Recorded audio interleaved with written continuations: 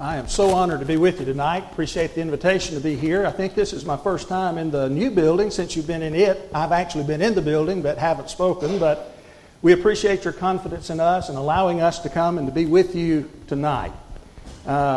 Sometimes people look at our advertising from polishing the pulpit and they'll see that David Barker preaches at Midway Church of Christ, Mark Howell preaches at Midway Church of Christ, and I've had people say, did y'all get a misprint on that? And no, we didn't have a misprint. We just happened to be on, at a congregation named the same thing. The Midway congregation in Jasper got its name because two congregations merged, and where they built the new building was about halfway between those two congregations. And so they called it Midway for that reason. Tonight it's good to be with you, and it's not our purpose to talk about Midway, it's our purpose to talk about God. But I want to begin tonight by talking about something that, telling you about a man that you may have heard about before, but he is called by the proper folks, he's called an inquisitive guy. Those of us who are just country folks, we call him simply a nosy guy. And so he went to a blacksmith shop one day. Now he had a habit of picking things up and looking at them when he went somewhere. And on this day, he went to the blacksmith shop and he picked up a horseshoe that the blacksmith had been working on. And it was hot, and immediately he threw that thing down. Well, the blacksmith looked at him and said, "Did you burn your hand?" Now, the inquisitive guy, we'll give him the benefit of the doubt. The inquisitive guy didn't want the blacksmith to think that he was some kind of foolish person for picking things up, especially a hot horseshoe. And so his answer was, "No, sir, it just doesn't take me long to look at horseshoes." Well, sometimes there are things that are hard to hold. Some things are hard to hold. Now, I want to call your attention to the book of Psalms in the Old Testament, Psalm 141. And let's begin tonight by looking at verses 1 and 2, and we'll find David doing something there. In Psalm 141, beginning at verse 1, the Bible says this, "Lord, I cry out to you. Make haste to me. Give ear to my voice when I cry out to you. Let my prayer be set before you as incense, the lifting up of my hands as the evening sacrifice." As you look at that and you read it, you know what David is doing. David is pleading with God to hear his prayer and to answer his prayer. David knows there's something that he needs help with. David knows there's something that he needs God's help with. The only one who can help him is God. And so he is crying out to God for help. Now, David, what is it that you're wanting to know, that you're wanting God's help with? What is it that you're struggling with? What is it that the only one who can help you with? And what we need to do is keep reading. Look at verse number 3. Let's read together verses 3 and 4. There David goes on and says, "Set a guard, O Lord, over my mouth. Keep watch over the door of my lips. Do not incline my heart to any evil thing, to practice wicked works with men who work iniquity. And do not let me eat of their delicacies." As you look at that, especially verse number 3 tonight, that's where we will focus our attention. You see what David is talking about. You see what David is pleading with God about. Do you see that he is asking God to help him set a guard over his mouth, set a guard over his lips? As we think about that, we understand David was a soldier. David was a military man. Now, from almost the very beginning of our introduction to David, we find David in a fight, don't we? We go back when he's a young lad and he hears the battle, or he hears the cry of this big giant by the name of Goliath. And he can't believe that the army of the Lord is allowing him to taunt them like he is. And so David says, "Hey, I'll go down there and I'll fight that big guy." And we know the rest of the story. He was able to overcome it. And almost from that time on, we find David being a soldier. And so David would have been well acquainted with the idea, the concept of what a guard was. He would talk about that, or know about that military term, to set a guard. Now, if you think about a guard, they basically do two things, don't they? Or they can do one of two things. When we think about a guard, the first thing that guards normally do is to keep people out of where they should not be. They keep people out of where they should not be. They keep things out. They may be guarding something to keep animals away, so they keep people or things away from things, out of things that they should not get into. Okay? But the second thing is they keep people or things in places where they need to be, where they should not be allowed to get out of. Now, David is not asking God to keep him, to help him keep something from getting into his mouth. David is saying, Lord, help me keep something from getting out of it. Help me with my words. Help me with my tongue. Help me be able to say the right things. You see, David doesn't want to say things that wicked men would say. He doesn't want to use their words. And that is somewhat illustrated in verse number 4, where he talks about not letting him become like them. But I'm also convinced that David does not want to say things about bad men, evil men, wicked men, that God would not want him to say. In other words, he's wanting God to help him keep his tongue. Hold on to his tongue. You know what?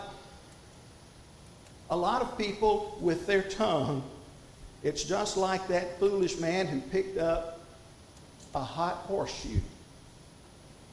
They have a hard time holding on to it, don't they?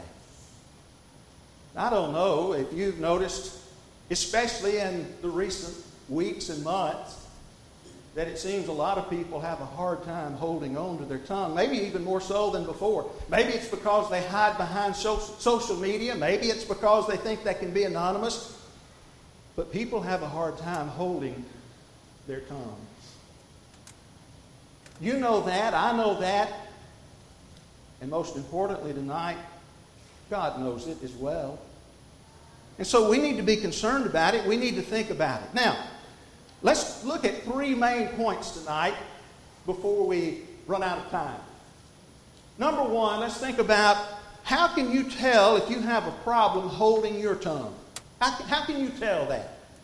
Well, it's pretty easy for us to understand, and without spending a lot of time on these things, on this point, we can know that if we are speaking things like profanity, we're having a hard time holding on to our tongue.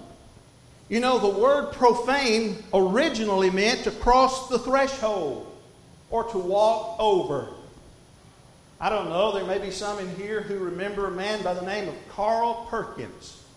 Now, Carl Perkins was a singer a long time ago, and he lived in Jackson, Tennessee when I was living in Atwood, Tennessee, and occasionally you would see Carl Perkins out somewhere. And one day I had gone with one of our elderly ladies to a doctor's office. I had taken her to the doctor's office, and when we walked in and sat down, we sat next to where the bathroom door was.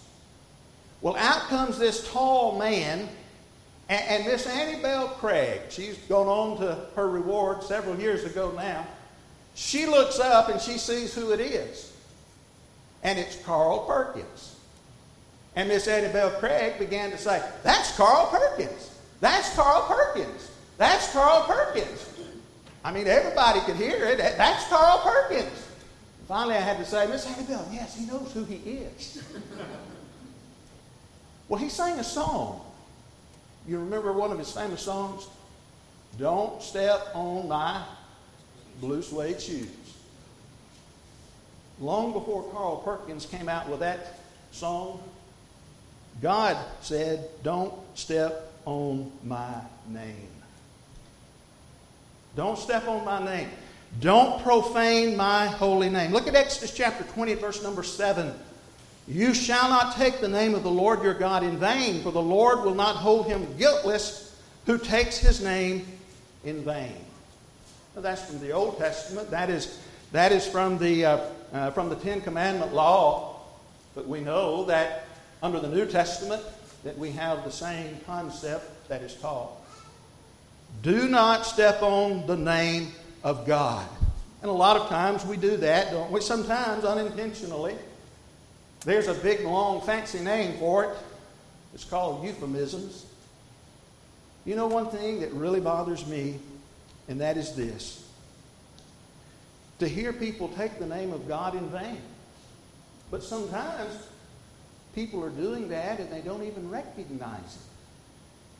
With terms such as gosh, golly, gee, and one that you'll see on social media a lot, OMG. We need to be very careful because we do not want to be guilty of not holding on to our tongue. And one of the ways that we can do that is by speaking things that are profane. Number 2, you know that you're having a hard time holding on to your tongue if you're speaking slander. To slander someone means to say untrue things about them in order to damage their reputation. Now, there are some synonyms for slander that we sometimes use. There's the word impugn. Like, I don't want to impugn his motives, but to impugn someone is to cause people to doubt someone's character, to doubt someone's qualities or reputation because you have criticized them. Another synonym for slander is 2 words, a hatchet job. You ever heard somebody say something like that? He really did a hatchet job on him. Well, that simply is this, and the definition for a hatchet job, if you look it up in the dictionary, is a cruel written or spoken attack on someone or something. Now think about what a hatchet is. You know, a hatchet is one of those things that looks like a little miniature axe, doesn't it? And if you do a hatchet job on somebody, you're doing damage to that person. And so if you're allowing that slander to come out of your mouth about someone, then you know you're having a hard time holding your tongue. The word translated slander in the New Testament several times, I did not count them, but several times the word that's translated slander is blasphemia. Now you sort of count that, did you not? Blaspheme. When we say bad things about God, we call it blasphemy. When we say bad things about people, we call it slander. And of course, as we look at the Word of God, we understand that slander is not a good thing. In Proverbs chapter 10 and verse 18, whoever hides hatred has lying lips, and whoever spreads slander is a fool. In 1 Peter chapter 2 at verse number 1, therefore laying aside all malice, all deceit, hypocrisy, envy, and all evil speaking, or if you're reading from the English Standard Version, and all slander. Those things are not to be a part of the Christian life. Number 3, you know that you're having a hard time holding your tongue if you are speaking gossip. There are 2 definitions basically of gossip. The first one is this, saying negative things about a person when they're not present. And gossip can also be telling a truth about a person that does not need to be told for the purpose of hurting that person. It may be true, but if we say it to hurt that person, then it's still gossip.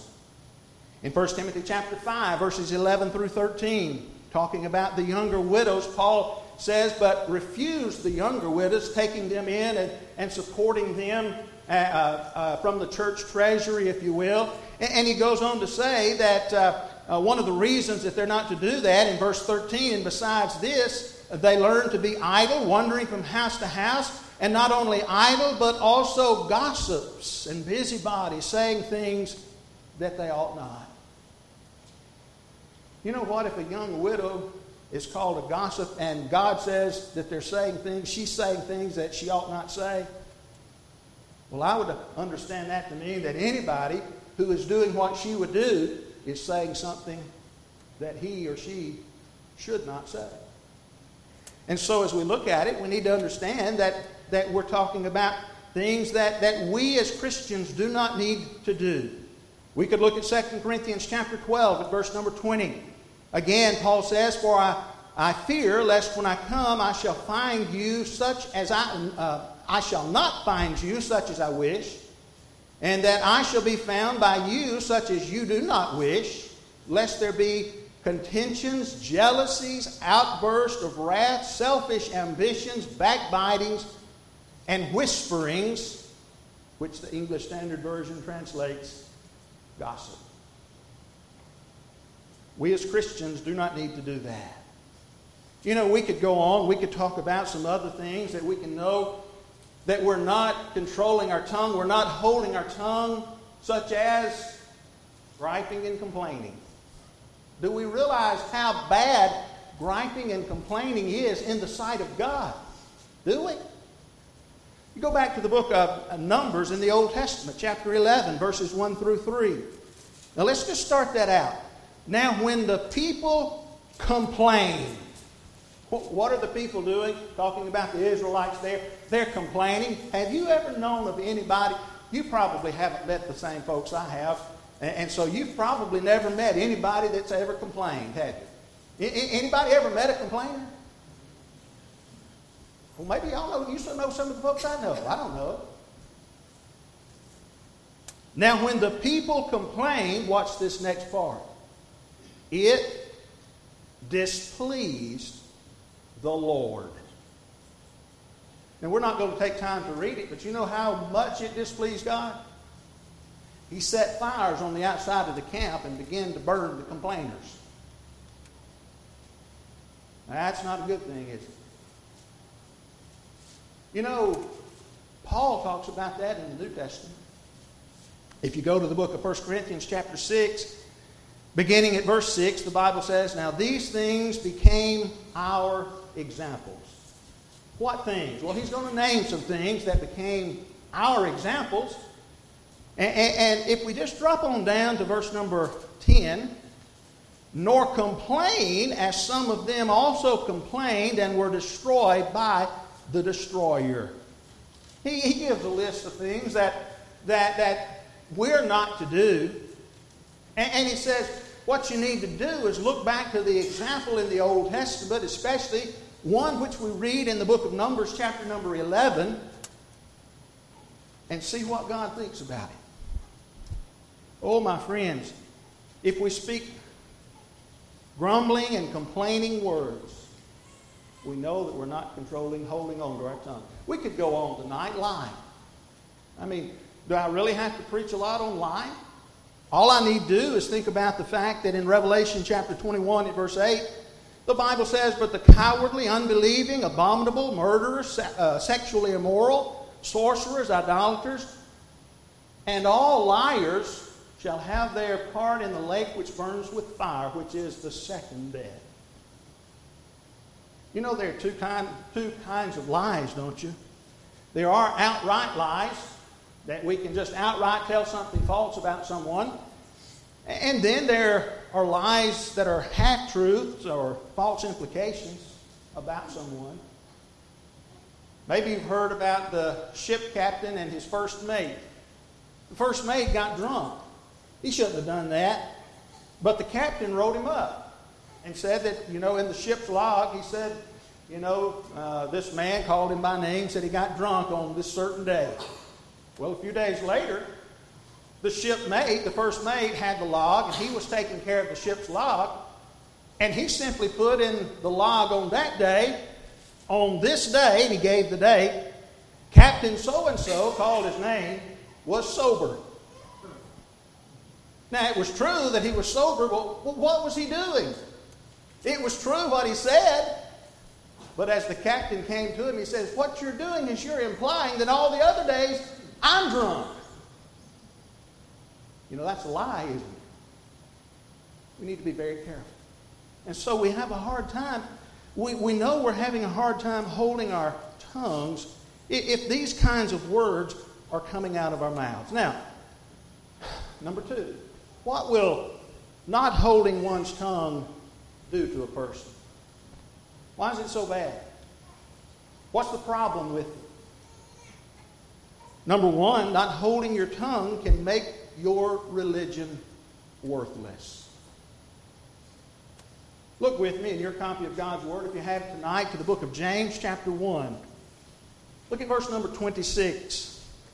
Reading from the New King James Version, the Bible says, "If anyone among you thinks he is religious and does not bridle his tongue, but deceives his own heart, this one's religion is," New King James says, "useless." If you're reading from the English Standard, "This man's religion is worthless." Useless, worthless. Some translations say vain. Who is James writing to?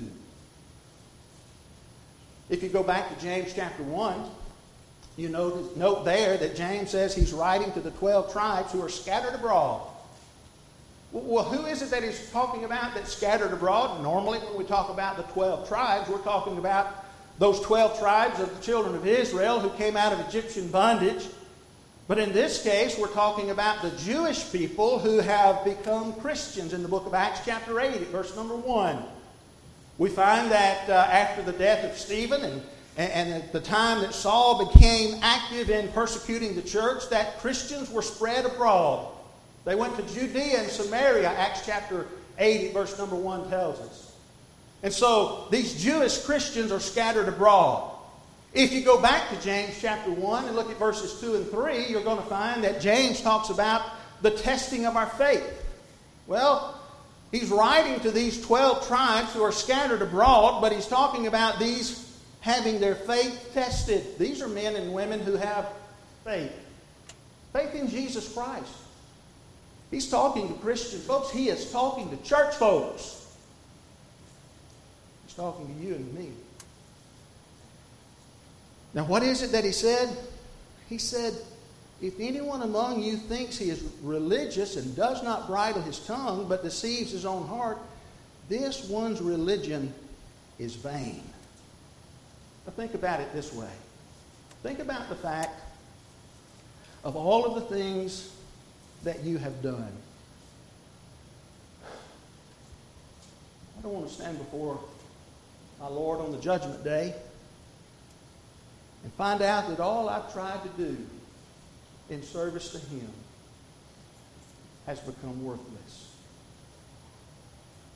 Think of all the tears that maybe you've shed for others. Think about all the compassionate, caring acts that maybe you have done for others. Maybe you're willing to give the person the very shirt off of your back or lay your life down. Give the last dollar that you have to feed the poor. Maybe you faithfully taught others God's plan of salvation. And one day they'll be in heaven because you taught them correctly. Yet James says all of that is worthless if you have spewed out careless words out of your mouth. That's an important thing. Let me ask you a very serious question. Do you take your speech as seriously as God takes it? Think about that. Do you think about your speech? Do you think about it? Do you have as much concern about what you say, what comes out of your mouth, as God does?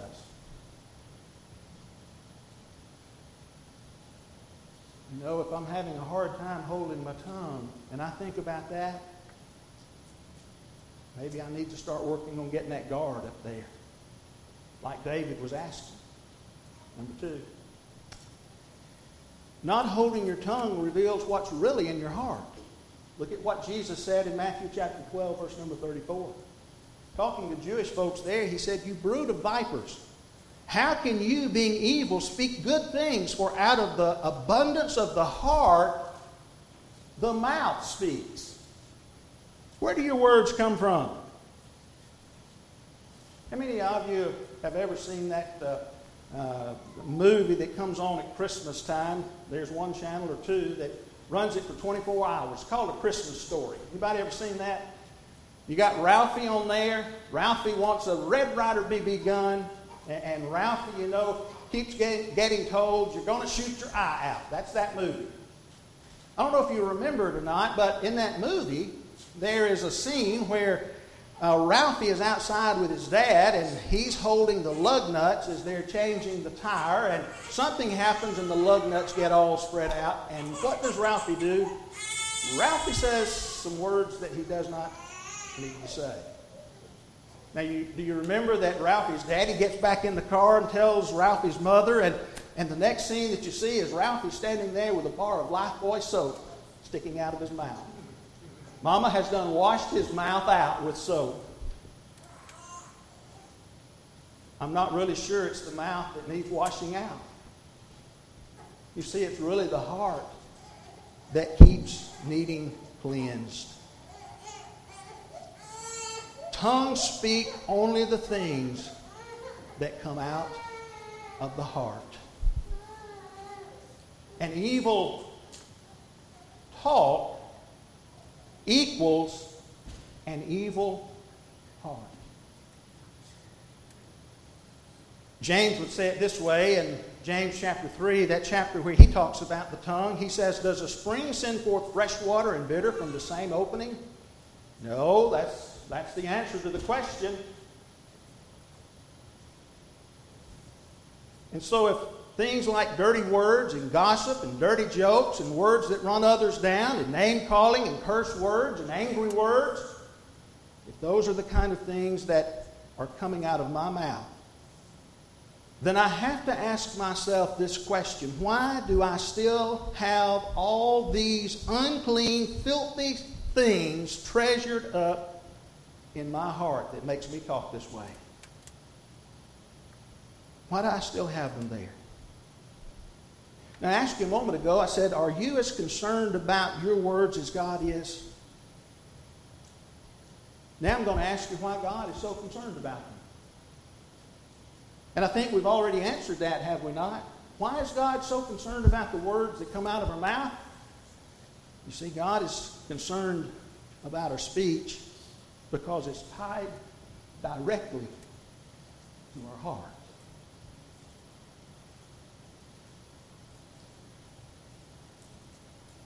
That's where the words come from the heart. Number 3. Not holding our tongue will require an accounting by you on the day of judgment. Look at Matthew chapter 12. We all have already looked at verse 34, but let's look at verses 36 and 37. 34 was the one from out of the abundance of the heart, the mouth speaks. Look at verses 36 and 37. But I say to you that for every idle word men may speak, they will give account of it in the day of judgment. For by your words you will be justified, and by your words you will be condemned. Do you believe that when you speak a word, that it just fades off into the distance and disappears? Do you believe that when the words that you say just evaporate into thin air? Sometimes we say it this way: words do have consequences, and that is indeed true. But do we understand that the fact that every single word that you and I utter is recorded?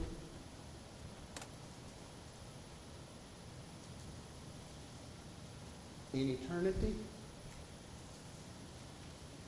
by our God.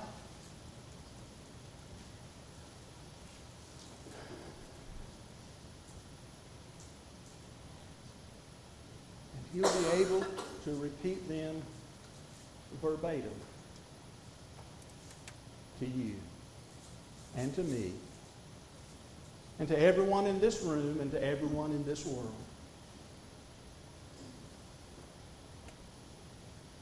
Before I stand before Jesus at the judgment, I've got to get my speech right. I've got to get the words that I say right. But before I can do that, you know what I've got to do? I've got to get my heart right.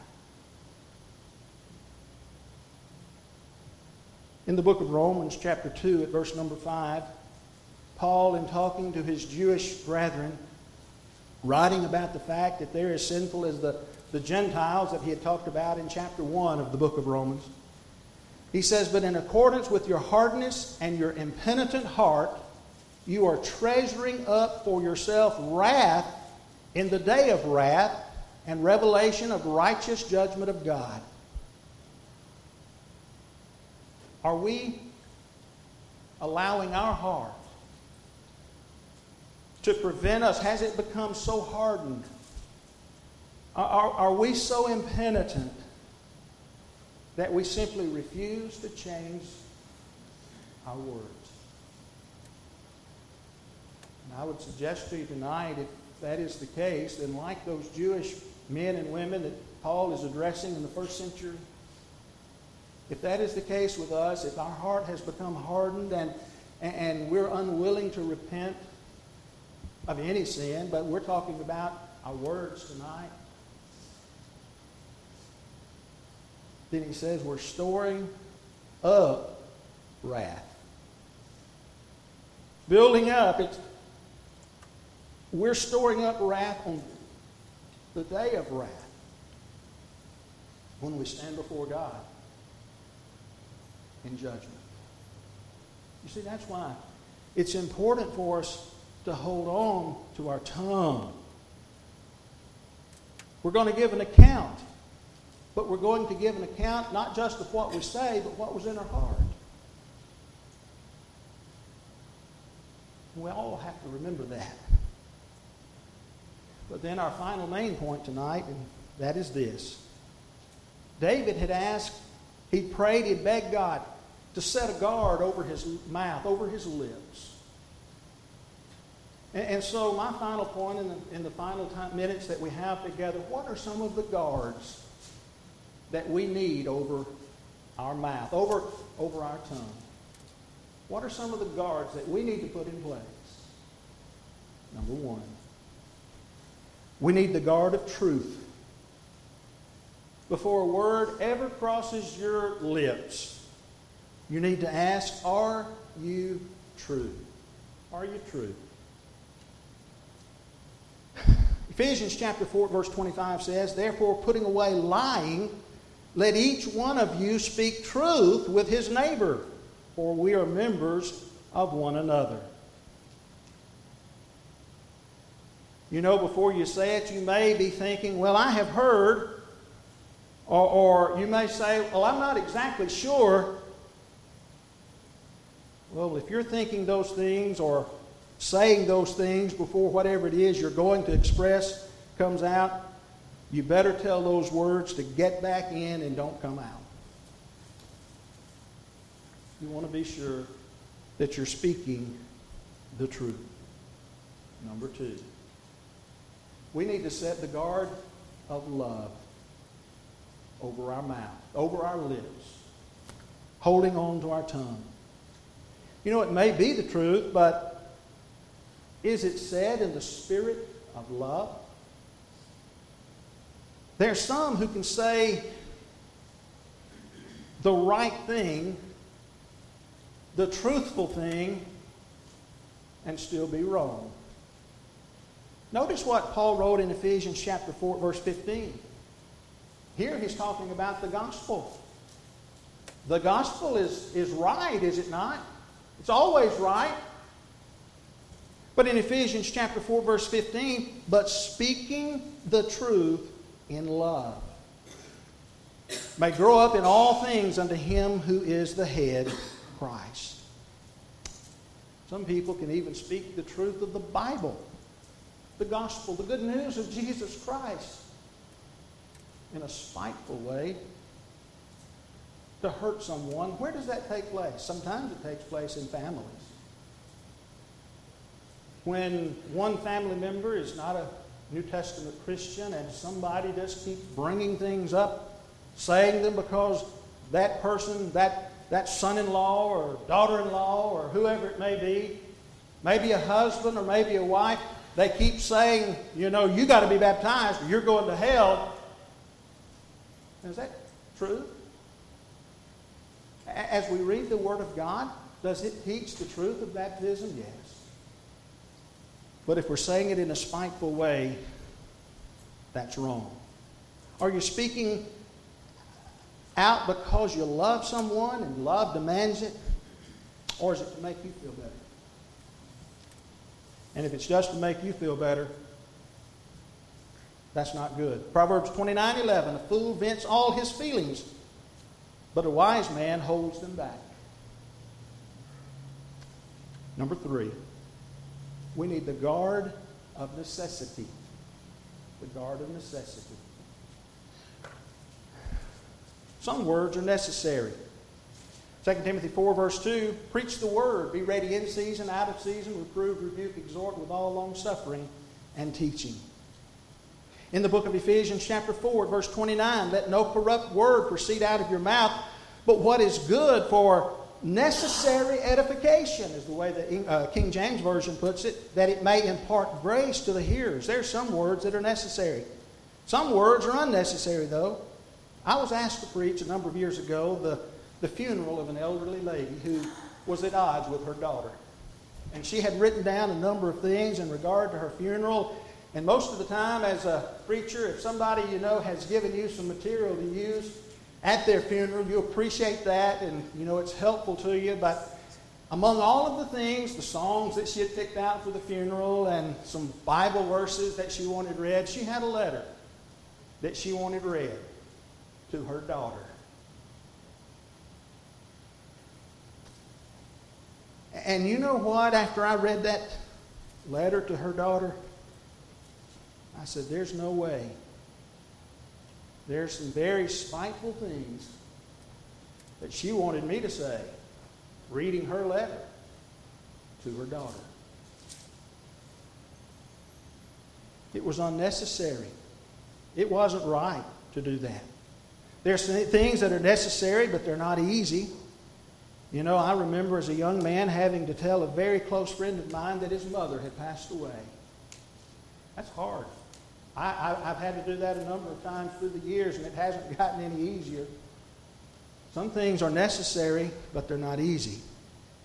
And I through the years, I've had to confront people regarding some flagrant sin in their life. It was necessary, but it wasn't easy. Some sermons have been downright hard to preach, but they're necessary. We need the guard of necessity over our mouth. We need the guard of wisdom. The guard of wisdom. When I was in college, I had my wisdom teeth removed. Got a dry socket. That's when the thing starts hurting. If you ever had one, you won't forget it.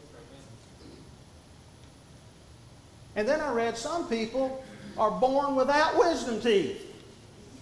I said, why couldn't I be one of them? But more sobering than that, some people seem to never exercise wisdom. Not the teeth, but the real thing. Elihu accused Job of speaking words without wisdom. Job chapter 34 at verse number 35. But Proverbs chapter 25 at verse 11 says, a word fitly spoken is like apples of gold in settings of silver.